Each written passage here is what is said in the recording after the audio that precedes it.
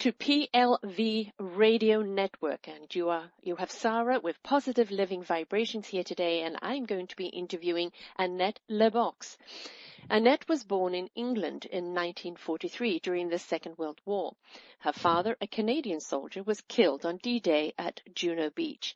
After the war, her mother, a British war bride, brought her 1-year-old Annette to Canada by ship, landing at the old Halifax Pier 41. Annette was raised in Ontario, but during her 20s lived in Britain, Ireland, and Spain before moving to her present home in British Columbia. Through the 60s, she worked as a nurse's aide, store clerk, bartender, bunny at a copycat Playboy club. We'll learn more about that, before becoming an elementary school teacher. In 1994, she took a position as a faculty association at the Simon Fraser University, where she began narrative research under the mentorship of Dr. Ted Aoki. It was through this that she developed an interest in writing, and soon after earning a fine arts in writing and creative writing from the University of British Columbia, she published her first book, Mrs. Rafferty's Rainbow Socks.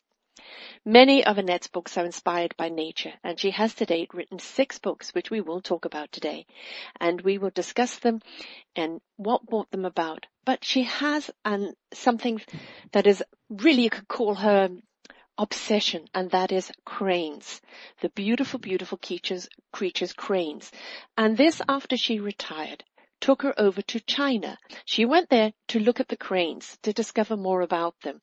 But it actually led her in another direction altogether, and it led to writing a book that is factual with a fictional character, and something that is quite a hot topic coming out of China today. So without any further ado, let us bring on Annette and discover this writing and how it came about and why children's books. So hello, Annette. How are you today?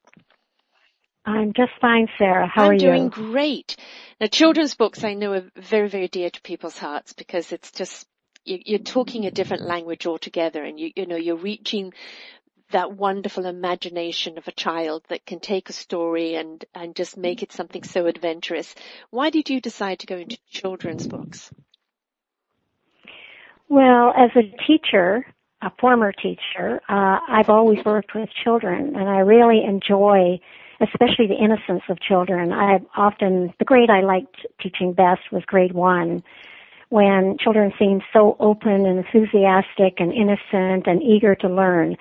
And I've always wanted to make a difference in the world, and especially in the environment. As a nature lover, I wanted to teach children that without being connected with nature, we really lose touch in part of ourselves. So having a message to children was really important to me, especially when some of the sacred places in my own backyard were under threat. And so I almost used my writing as a kind of sword, the pen as a sword, to basically educate children, because they are the future. Mm-hmm. So if children grow up being close to nature and knowing something about nature and being enthusiastic about nature and the creatures of nature, then they'll be more interested in making a difference and trying to protect nature. So that was one thing that why I write for children. The other thing is that I really try to be a good friend. And my first book, Miss Rafferty's Rainbow Socks, was about friendship, and especially about friendship between generations. So many of my books actually deal with friendships between young people and older people as well, and passing the wisdom of elders onto young children. So that's one of the reasons why I chose writing for children. But I don't only write for children. I also write poetry and short stories for adults as well. Well, getting back to the children's books right now, I mean, children learn through imagination. They learn through storytelling. I think if you put a kid in a classroom and you're going through kind of the manual books and then you sit them down and read a story, that story will stay with them. And they learn the lessons of life through those stories, and they learn to relate to them. and they become the reading, and in their own minds and imaginations participate and become the hero or become whatever character they feel attracted to.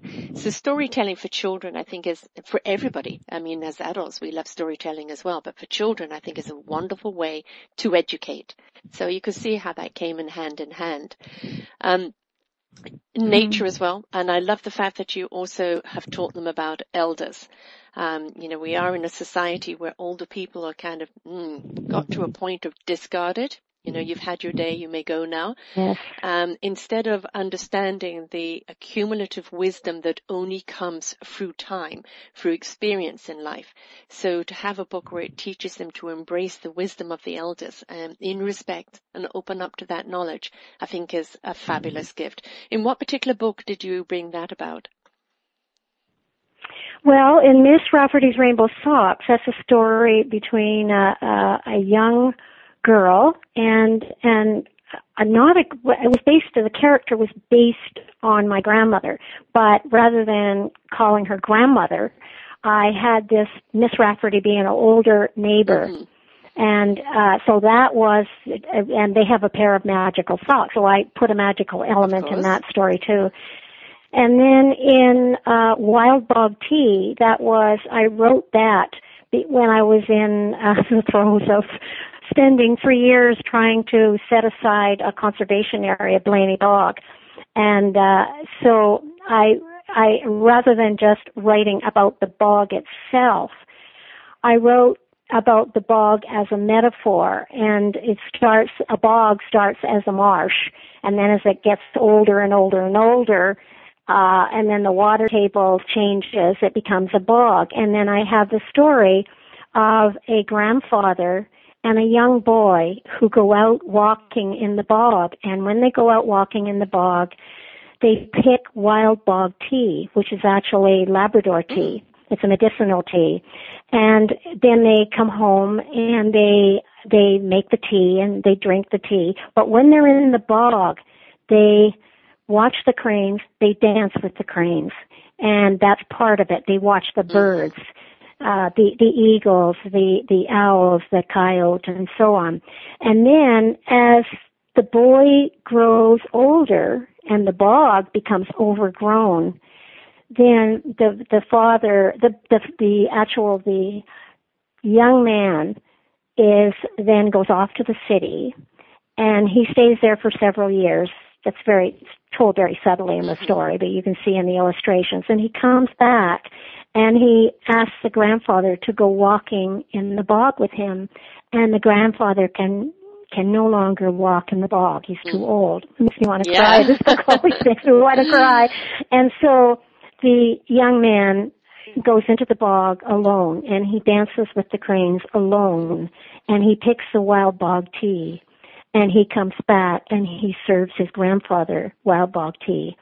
And eventually the grandfather dies, although I don't say that, but is no longer able to go there. And then again, he says his grandfather is still there in the wild bog tea and the bog and so on. So it's the story of births, because as part of the story, the young man actually was originally a baby, and the grandfather was holding him. So it's the aging of the bog as a metaphor, and it's also the aging of the birth of the young boy, and then the death of the grandfather, and so on. So in that story, it was the same thing. In Circle of Cranes, there are 3 aunties. They're characters to a young 13-year-old girl called Su Yin.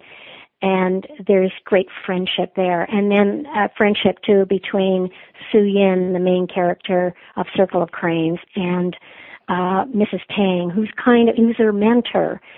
She's not old, she's middle-aged. But again, it's the friendship between young and old. So, yes, it seems to be a theme with you. A theme of But, I mean, mine, getting back to the bog, yeah. I mean, it's again, kids today are grown up with high rises and concrete jungles, and, if there's blank land, you can build on it. Put a mall, put up a townhouse complex, put up apartments, and they forget that, nature has to have its balance. It's here for a reason. And there seems to be more and more ailments today because we seem to be not paying attention to the cures, to the things that are in the bog simply as, like that tea, that is something that gives us health. And I think it's a great lesson to teach children that to respect nature, to respect what nature can do for us, but also our responsibility in taking care of nature. And, you had your young man go off to the city and live his youth, but then come back full circle to understanding what that nature means, which is really, really beautiful. And because, you may be young now, but, if you're lucky, you'll get old. And you will hope that there is somebody young there keeping that gift of life, which is nature, alive. So I love the references also between the young and the old, because yes, the old do teach the young. We are there as mentors, as guiders, as storytellers. And that is the gift of getting older, isn't it? Which makes it wonderful. Absolutely. And then again, it's about the whole life cycle from birth to death. And in Salmon Creek, that book actually won the BC Book Prize. And that book was a picture book, an illustrated picture book. But it was a poetic one, so that made it quite different from, most of the books about salmon are kind of nonfiction, and they talk about the eggs and so on, and then the adult goes back to the birth stream and so on. But so it's a life cycle, but it was done in a poetic way. And again, the same thing, that the idea of the salmon swimming right back to its birth stream to lay eggs and then die. So when I was a teacher, one of the things that I loved to do with my students was to teach them about natural history and to teach them the names of the plants. And so by the end, I remember I taught kindergarten for a few years in grade 1, and I was teaching at Harry Hoagie Elementary, and there was a forest right next to the school called Ballabanian Woods. And I took them into the forest, and by the end from spring until the end of June, the children would take their parents out, and they would have a list of about 30 natural plants and wildlife plants, and they would show the parents which were the plants, and they checked them off, and they could identify 30 plants, and that was all about not just memorization, but it was learning to observe the veins and the shape of the leaves and what it felt like, whether when it felt sort of fuzzy on the bottom of the leaf and so on the underneath of the leaf, and the parents didn't know any of those things. Isn't it wonderful when the child and the parents were just it's wonderful.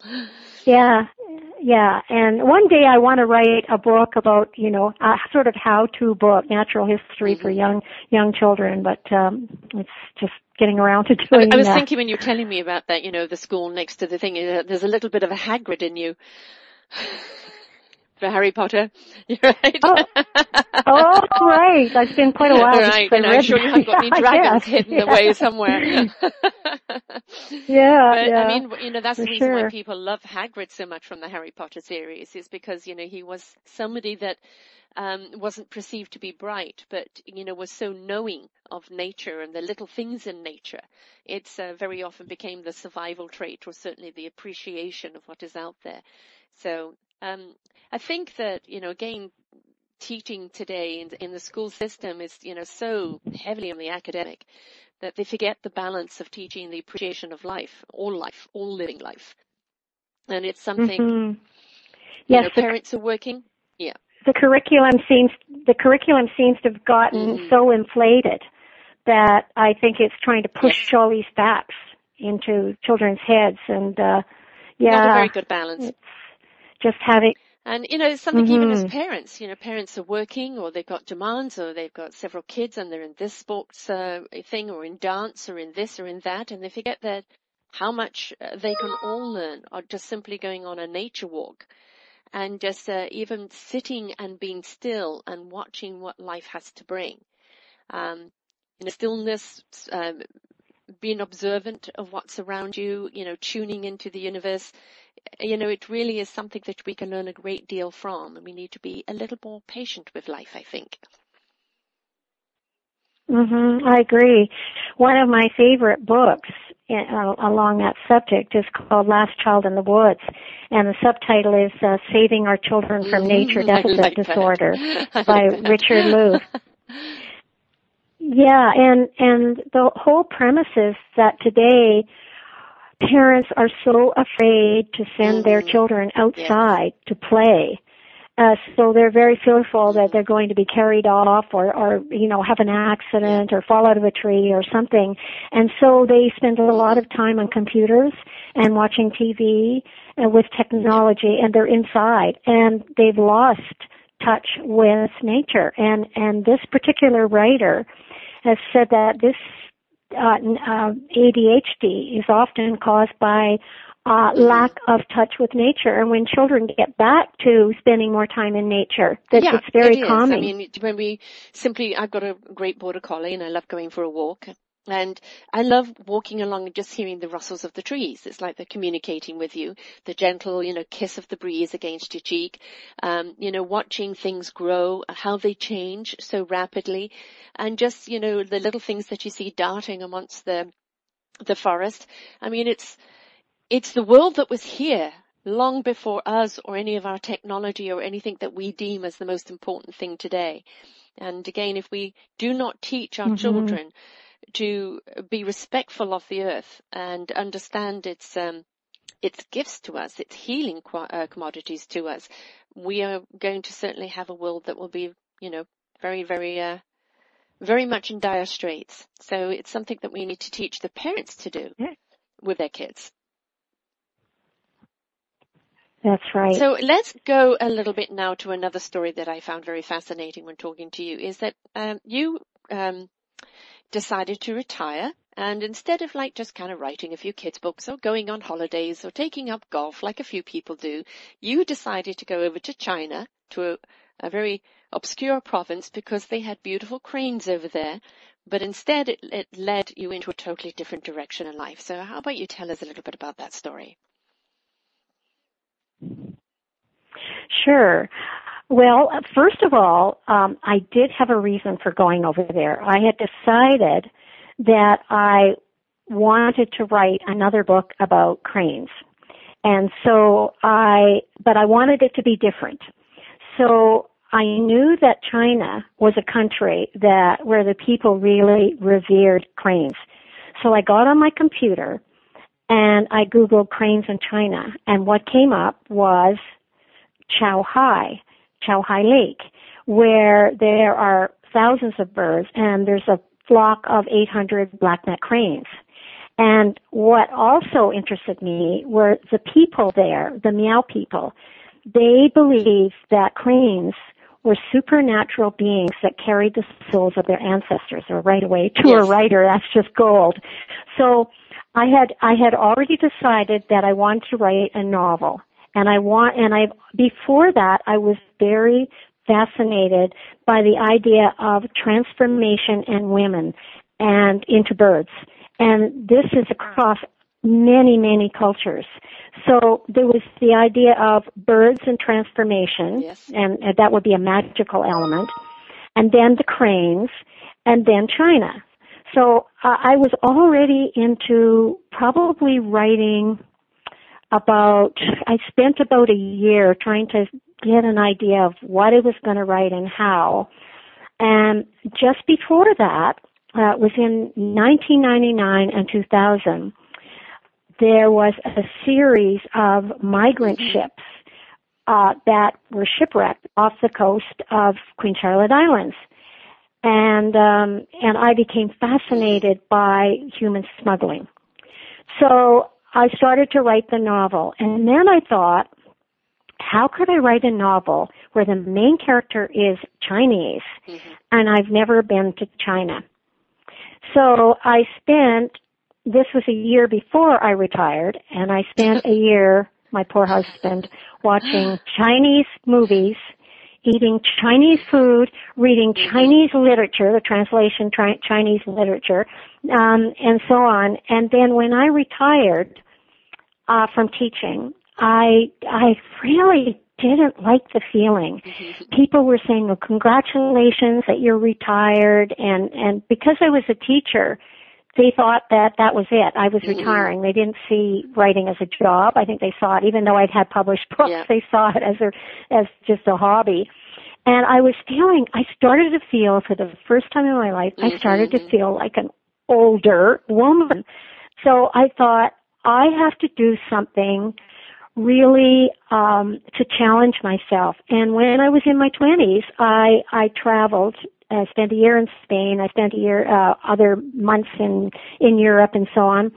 And I thought, I am going to challenge myself. I'm going to have an adventure. So I'm going to China. So I called the travel agency and so on. And, I tried to get a translator. And basically, the only way I could get a translator to go to this very remote place was if I had somebody to nanny me through the whole journey. And I didn't want that because I knew if I had somebody to accompany me that I would be treated like a tourist, I would be shown only certain things, and I didn't want that kind of trip. But because I had worked in Maple Ridge, trying to save the Blaney Bog and Cod wetlands, which was the nesting place of the Santo cranes, I'd also had close contact with the International Crane Foundation. So they arranged for me to meet some government officials in Waning Town, which is the nearest city closest to this tiny little village, which is probably, in hindsight now, it's a good thing I did that because they never would have allowed me to be into this small village. And so when I got to Waning Town, which was just an adventure in itself, I mean, nobody spoke English. Like in Guizhou, that's the least visited province. It's a poor province. And just literally, I didn't hear anybody speaking English. So I had a few adventures there, but finally I got to this Waning Town and I contacted the cadres, and it was a very nice cadre who arranged in 3 days he would take me to this tiny village, Chao Hai. And it just so happened, coincidentally, wink wink, that a television crew was sent as well to film the whole thing. So I had some of the Miao people, which were the minority people, and the Han, which were the regular, mainland Chinese people. They greeted me. They greeted me with embroidery, because the Miao, they're very famous for their beautiful embroidery. So then they took me to the village. And the roads were rutted and muddy, and it was extremely poor. They had stone houses, but when I went into the house and I had this cadre as a translator, I asked the women what they did for pleasure. And they said, there is no pleasure, we just work. And there were no toys for the children. There wasn't a single book. And then I said, I will sing a Canadian song to you. I said this through the translator. If you will sing me, a typical song. Now, the people that I asked to sing, to exchange songs with, were not Miao, because if they were Miao people, the minority people, they would have been able to sing. They love singing, and they have beautiful voices, and there is song. But they said, we don't know any songs, only Red is Red, that traditional song during the Maoist revolution. So it was so sad. Many of the children didn't have shoes. The children were 7 or 8 years old, were carrying babies on their back, and they were in charge of looking after the babies because the parents had to work in the fields all day. I have traveled a lot and I've seen poverty, but I have never seen extreme poverty like that. And I had to leave for a little while just to have a little cry because it was so horrible. So I I had a sense of the village that Su Yin, my main character, came from. And the cadre that I met there was very worried about me because I was a woman alone. I had this huge backpack that went from my head right to below my waist. And basically I didn't have a word of Chinese. I just had these little tiny strips of paper with Chinese Mandarin on one side characters and then English on the other to show which places I was going to. And he said, I have a translator. He says, my sister is going to she's going to teacher's college in Guiyang, which is the capital city of Guizhou, and maybe she could help you and be your translator. And I said, great. I said, well, I will pay her way. I will pay for food and hotels and everything. And I will teach her English. Right. Because she would need improvement in English. They're always looking for improvement and so on. And she can then be my translator. And we'll have an adventure together. She was 24. And so we went off for 3 weeks and we had an adventure together, and it was just the most fabulous adventure. And she didn't know, I wanted to research the Miao minority people. And she did not know a lot of their language either because they speak another dialect. So we had a wonderful time, and I was totally, this culture shock was amazing. Just amazing. I couldn't, there were no signs anywhere of English, the food, I didn't know what I was eating. I was married to a Chinese guy for over 20 years, and Chinese food is absolutely fantastic. So you probably actually did eat some amazing food, but coming from such a humble place there, it would probably be very, very basic, but they're generally very, very generous. Oh, yeah. Well, we had one dinner with the cadres where it was the food was wonderful, but when I was traveling on my own, the little hole in the wall places was not good. It was very basic. I mean, imagine those people in that village, though. I mean, I mean, they've never seen, a white woman before, what language is she speaking? I mean, you will be talked about for years over there. You came to see the cranes. Oh, yeah. And of course, I don't know if they know about your book, but, well, okay. The time I went, I didn't see the cranes, and I knew I wasn't going to see the cranes because the cranes overwinter there. And I have to say, I chose to go there in the summer because I know that it would have been really brutal. Like there isn't any nice cushy hotel where I'd be warm. And I just didn't want to go in the winter. I really don't like the cold, except for when I'm skiing or something. So I knew that I wouldn't be seeing the cranes. However, I have seen the cranes here a lot. So I felt that, and I did all the research on the blackneck crane. So I felt like I didn't need to see the cranes as much as I needed to meet the people and to just get the feel of a different culture. So I think that was the main reason I went there. So from this, the book it was quite obviously an adventure. And, one of the things that we're hoping you're going to do for us on PLV Radio Network is have a story time at the weekends, where you maybe read a chapter for us every week or however long it will take to read, of your book, and let people dive into this journey, which is a lot based on fact, but you've taken a fictional character from this village. Can you give us a little more about this book? Because it's very different to anything else you've done. Yeah, it sure has. It sure is. It's, well, I think it's a story of Su Yin. She is 13 years old and she's an orphan. And she has a strange gift of languages. She's able to understand any language, and this is where the magical element comes in. And she also has a mysterious connection to the cranes in her small Chinese village.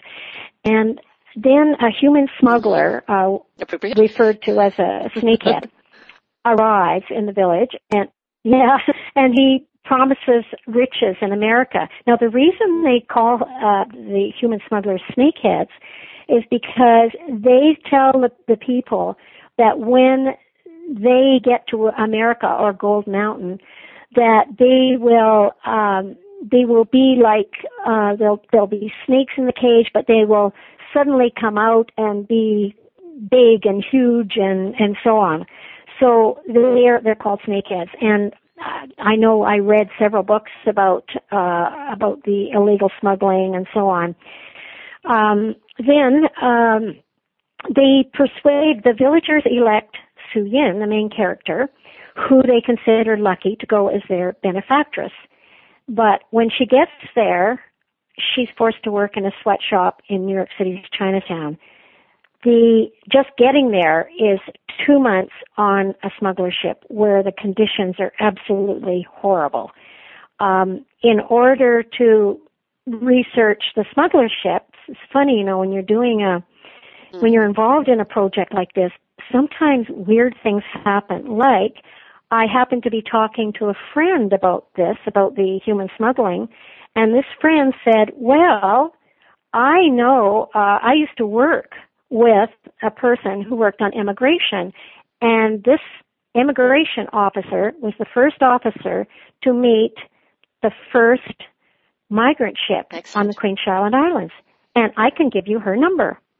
So I actually phoned this immigration officer's number, and we talked, and it turns out that she was obsessed with human smuggling as I was, and she had 3 binders full of newspaper pictures and articles about the human smuggling and what was the migrant ships.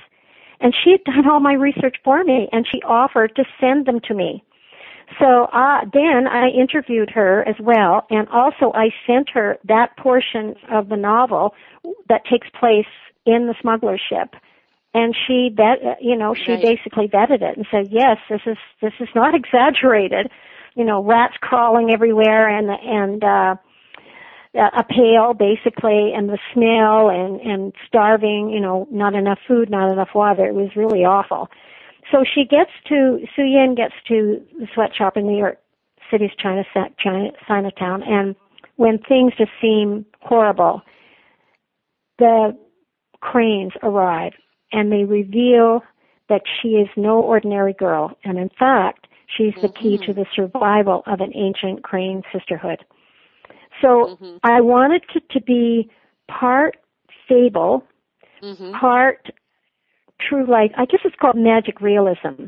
But all the conditions that I describe in this story of the human smuggling, the child labor, the intimidation tactics of the gangsters, the horrible factory bosses and how they abuse their workers, it's all based on fact. And there's a strike also in the story, which is also based on fact.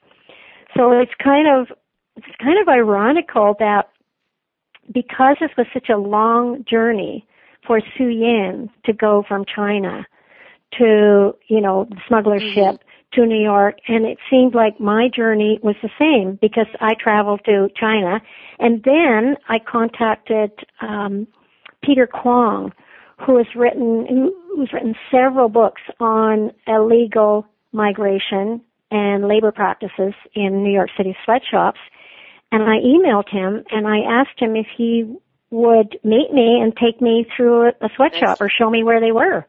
And I thought, he'll never answer, but he did. So I went to New York City. I met him. He didn't take me into the sweatshops, but he pointed out where they were, and he waited on the street. I told both, because my husband came along as well, and I said, you two just wait on the street because I don't think they'll let you in, but a woman alone, a short, older woman, I don't look very scary, so maybe I'll have a chance maybe they'll let me in. So I went up to this 5th floor on East Broadway, where Peter Kwong had told me where it was, and I knocked on the door, and the door was about, I would say, 4 inches thick. It had all kinds of locks on it. It had a peephole. It was like something out of a novel. And so I'm knocking on the door to try to get in, and I'm in English saying, hello, can you let me in? Can you let me in? Just being really, silly. And after about 4 minutes, the door opens, and this young Chinese teenager opens the door. And she let me in. I couldn't believe it. So I went in there. I had my camera, and I drew pictures because they couldn't speak English. And there was only 5 of was in there. And Peter Kwong had told me that it was November when I went, and so it was just before Christmas, just before the Christmas or after the Christmas rush to get everything ready for Christmas, that it was a slow time. So a lot of the workers weren't in the sweatshops, not all of them anyway. So there were only 5 in there, and I walked in, and some of the workers looked like they were very disapproving and looked a little scared. And I drew the pictures of the book and everything, and then I asked through my motions and pictures if I could take photographs. So the young girl held up the garments for me. The one woman, I took a photograph of her with a mask over her nose because the chemicals really causes rashes and so on. And I took all kinds of photographs of the shop so I could make sure that was correct when I described the shop in the novel. And then I left. And Peter could not believe that I'd actually gotten in, because normally they don't let strangers in. But then he pointed to this other sweatshop, and he took off. And you could tell my husband figured that he felt a little nervous about, me doing that. So I went to I climbed the stairs. I asked my husband to wait downstairs. And it was on the 6th floor, and also it was on Sunday. Yep. So on Sunday, these garment factories are not supposed to be open. Well, of course they were. So I couldn't believe the door wasn't locked. So I opened the door, and this one is a bigger garment factory. There's about 50 workers in there. And I opened the door, and everybody just kind of looks at me. They don't know who I am or why I'm there. And you can tell they're like, puzzled look on their face, and there's 2 men, and then the rest are all women on the machines, and they say something to me, shout something at me, and I take several pictures, and one of them is yelling at me and starts chasing me out, and I run down the stairs, and I'm going, my husband, come on, and we go into an alley, and I can actually see this into a movie there. So that was kind of everybody would say to you, don't go down the alley, don't you know what happens in the alleys?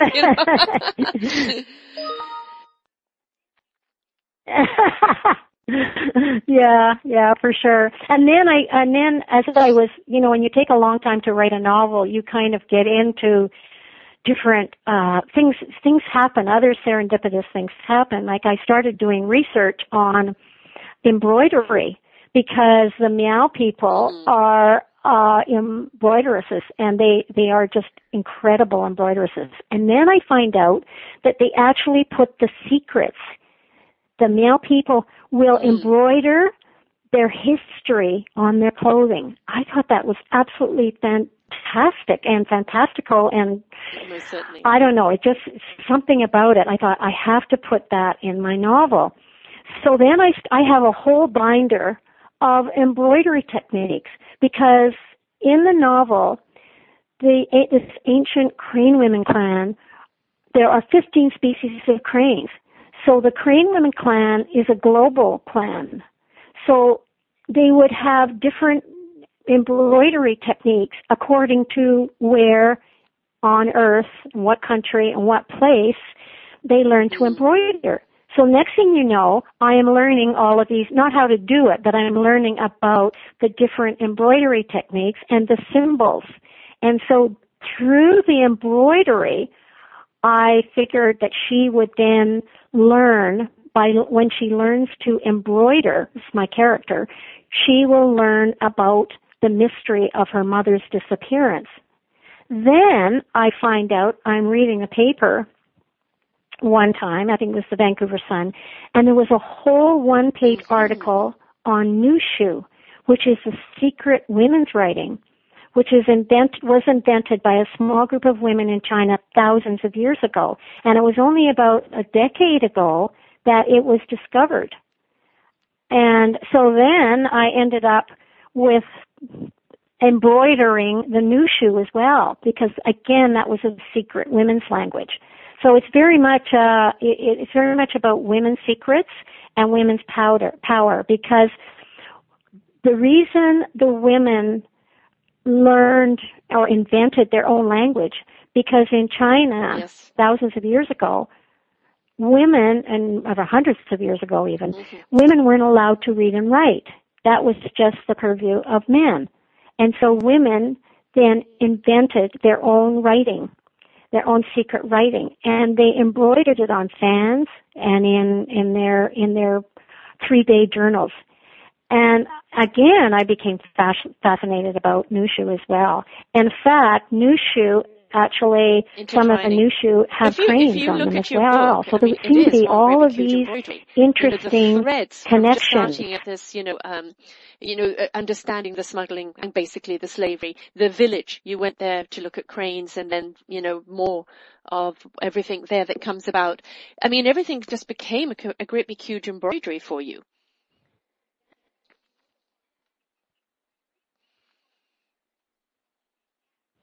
That's right, but the problem with huge embroidery, you have to learn how to connect all the threads, and that was so difficult because I knew where the novel was going, I knew how it was going to end, but I had to create this whole other world and this whole other system, and I had to figure out how to connect all the threads so that it made sense and that it would be like natural. Probably the most satisfactory thing you've ever done, because you really went on this journey, didn't you? I mean, you were on an adventure of your own.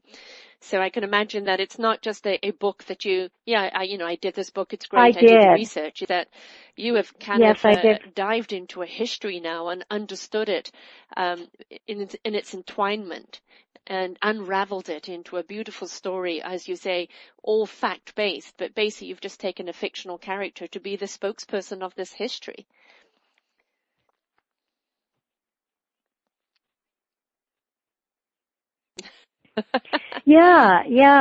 I think, I don't know if I would ever tackle magic realism again, because magic realism, you have the magic. Yes. So you have to make that believable, but you also can't veer from the facts. Because if you veer from the facts, then your credibility, in a sense, is not good. So I wanted to stick to all the facts. So I know that some of my readers, they couldn't believe that that this was contemporary. They thought that this happened a long time ago. This can't be going even on. Though I gave hints at the beginning that it was contemporary, they just thought, "Oh my goodness, how could this be going on?" In fact, my editor in New York, she said that she was shocked that and only actually, a few streets over from where Clive their Cussler office was, that this was going on. Adventure novelist. I kind of call him the James Bond of the sea. And he always starts off with a factual thing happening, something that happened in history, and then it marries into the story, on the adventures that they go on. And one of the books that he wrote on was about, smuggling Chinese people from, outside provinces into a new world, America, which he put in his book. And then the old people will be killed off, the girls into sexual slavery or sweatshops, and the men used for, the drug cartel or whatever. And my ex-husband is Chinese, and I said to him about this book, and he said, no, that would never be allowed to happen. Nothing like that goes on. And literally that summer, 2 or 3 months after I'd read this book, here in Vancouver, we had a whole load of ships come in, filled to the brink with people that have been smuggled over with promise of a new world. And some of them had just been put into ordinary containers with holes drilled in at the top so they could breathe. No sanitary, hardly any food, found dead because of the exposure. And it became, if you remember, it became quite an enormous case of like, what do we do with these people? But they had paid to have this new world, and it's exactly what had happened to them. And it's only because I think one of the ships was sinking, if you remember. and had to get them off there. So for as much as people think, oh no, this doesn't go on in today's world, Yeah. it most certainly does. Is that with so much else going on in the world, we don't pay attention to it.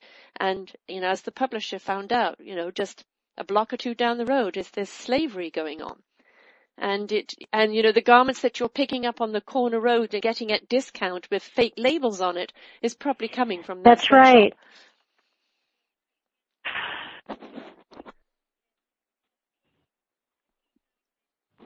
That's right. And my character has paid $50,000 to come over on that smuggling ship. And that was the going rate at the time I was writing the book too. I'm not sure what the going rate is right now, but I'm sure prices usually don't go down. Especially but it's just impossible for them to pay it off. Just get their food and shelter. And it would take most of their life to pay it off. That's right. That's right. Mm-hmm.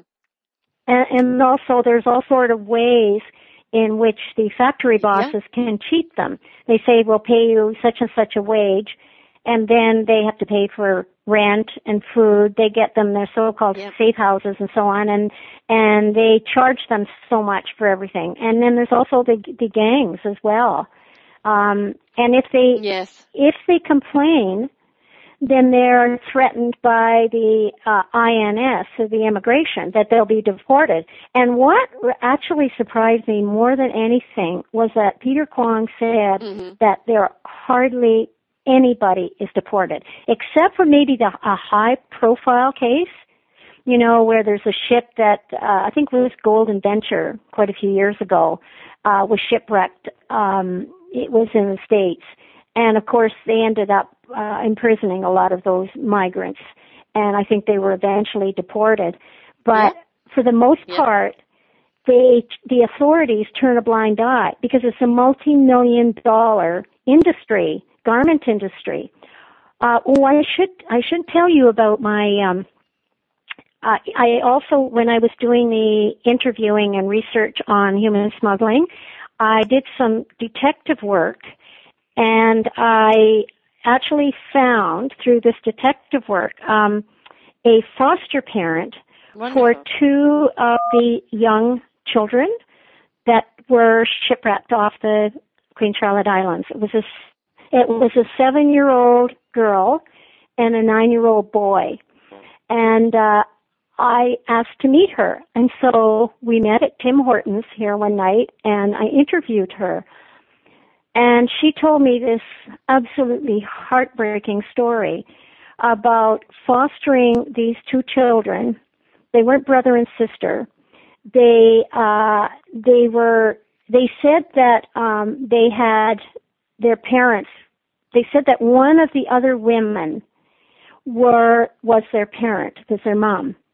And she took them to visit this woman in prison, but she said there's no way this woman was their mother. They were told what to say, and they lied about it. And so she figures they were just sent over on their own. Their family sent them. And the little girl would have worked in a garment factory, and the boy would have worked as a waiter in a Chinese restaurant. And so after a year, a so-called uncle, they call him uncle, started to phone them. And one night, after having them for a year and actually growing to love them, she woke up in the middle of the night and she had this strange feeling, and she went to the children's bedrooms and they weren't there. She called the RCMP, and the RCMP found them at the nearest SkyTrain station, and the snakehead, who was a human smuggler, had basically took off.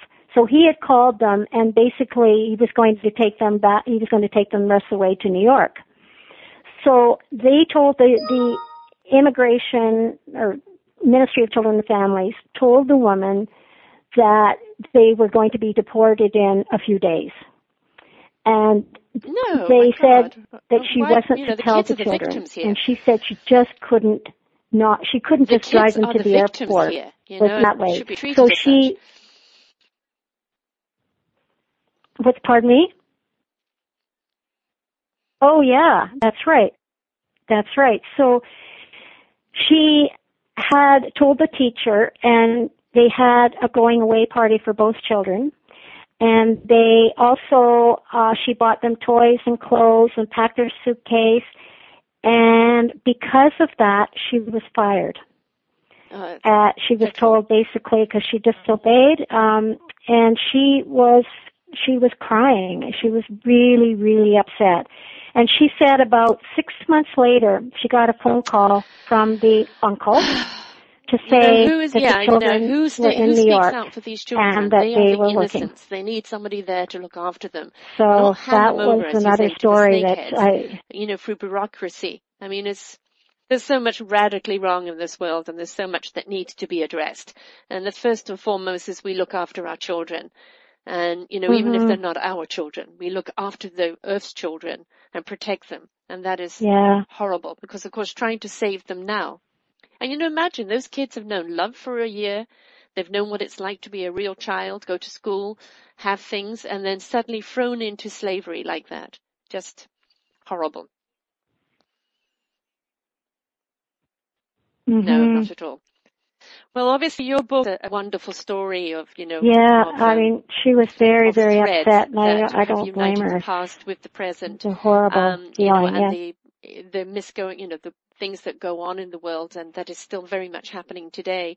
It's very much an educational book, on society and what we need to do to stop it now.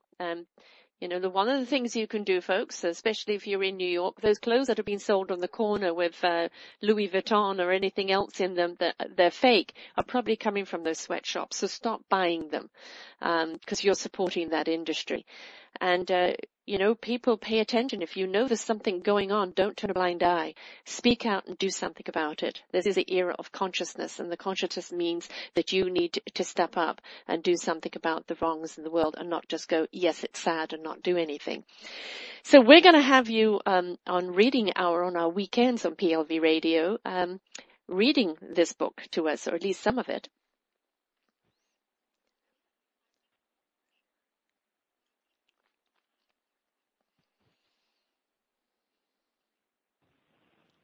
Yes, I think yes, I've just for got sure. a twirly at the present moment. If we have time, Sarah, I'd like to talk a little bit about the story I'm working on now. And let people know that, do you have time for that? You're going to be reading this wonderful story. What is the name of the book, by the way? Annette? No, okay, sorry, we're just having a bit of a problem. What is the name of the book, by the way? Oh, yes, you're fading out, Sarah.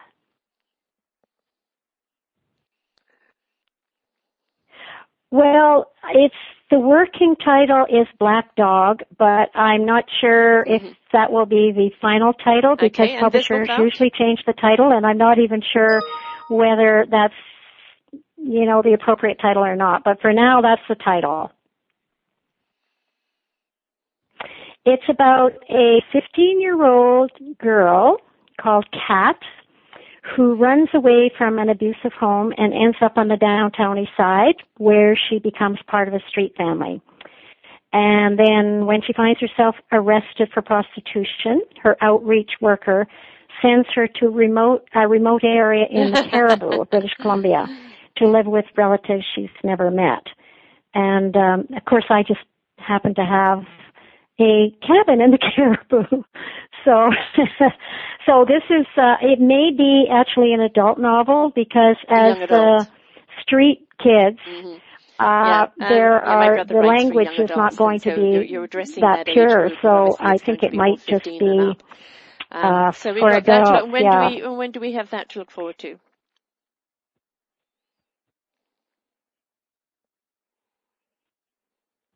Yeah. Well, I don't know because I'm in the process of writing it, and I've got three quarters of a draft. But other than that, I still have to finish the draft, and then of course I have to go all the way through it again. Then I have to give it to my agent, who will probably give me feedback on it, and I'll have to go through it again, and then he will then give it to my editor, and she will either say yay or nay. And if she says nay, then I have to. My agent will send it to different publishers. So it's usually quite a long process to get a novel finished and published. And there's a lot of levels to it, and that it's something that really is an art. So. And it is a job, folks. So, it's just not necessarily recognized very much appreciatively of. Not everybody ends up like J.K. Rowling. And the name of the book of our Chinese girl, what is the name of that book that you're going to be reading first? Yeah, Circle of Cranes. That's and so, right. Pay attention, folks. Keep on PLV Radio. She's going to be reading this for us coming up in the next month or so. It's called Circle of Cranes. A little bit every week, and taking you on this adventure. I think it's one that you can sit down and listen to. Remember, you're going to be able to download this onto your iPad, your phone.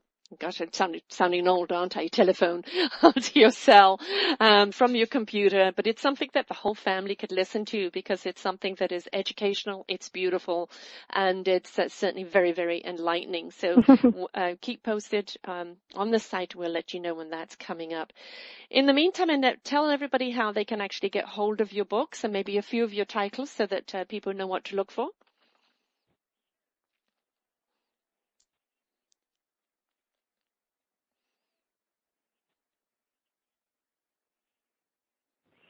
Sure. Well, you can get any of my books on Amazon or on the internet and on any bookstore. If they don't have it they can be ordered. All except for Miss Rafferty's Rainbow Socks. Unfortunately, you can't get that anymore. That's out of print.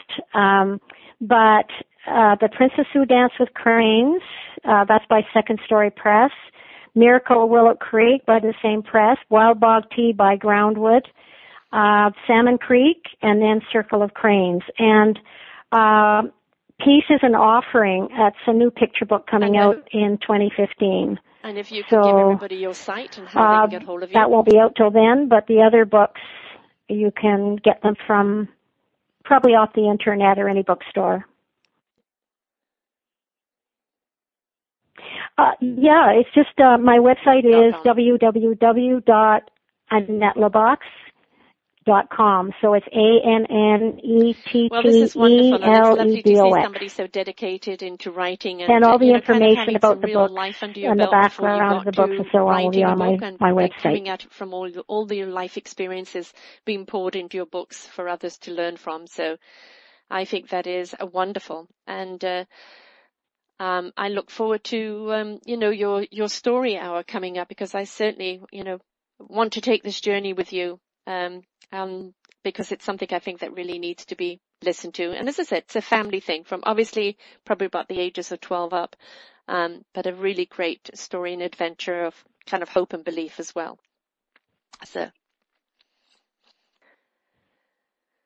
I have very much enjoyed this as well. And, please keep writing these wonders. Well, thanks very much for having me on. I really enjoyed talking to you. Books are not dead. They're very, very, very important to, the child right up into the adult. They're what spark our imagination. They are what educate us. They connect us to what's going on in the world. And it's something that we need, to make more time in doing. So please keep writing your wondrous stories. So thank you very much, Annette. God bless. And I look forward to your reading hour coming up probably in August.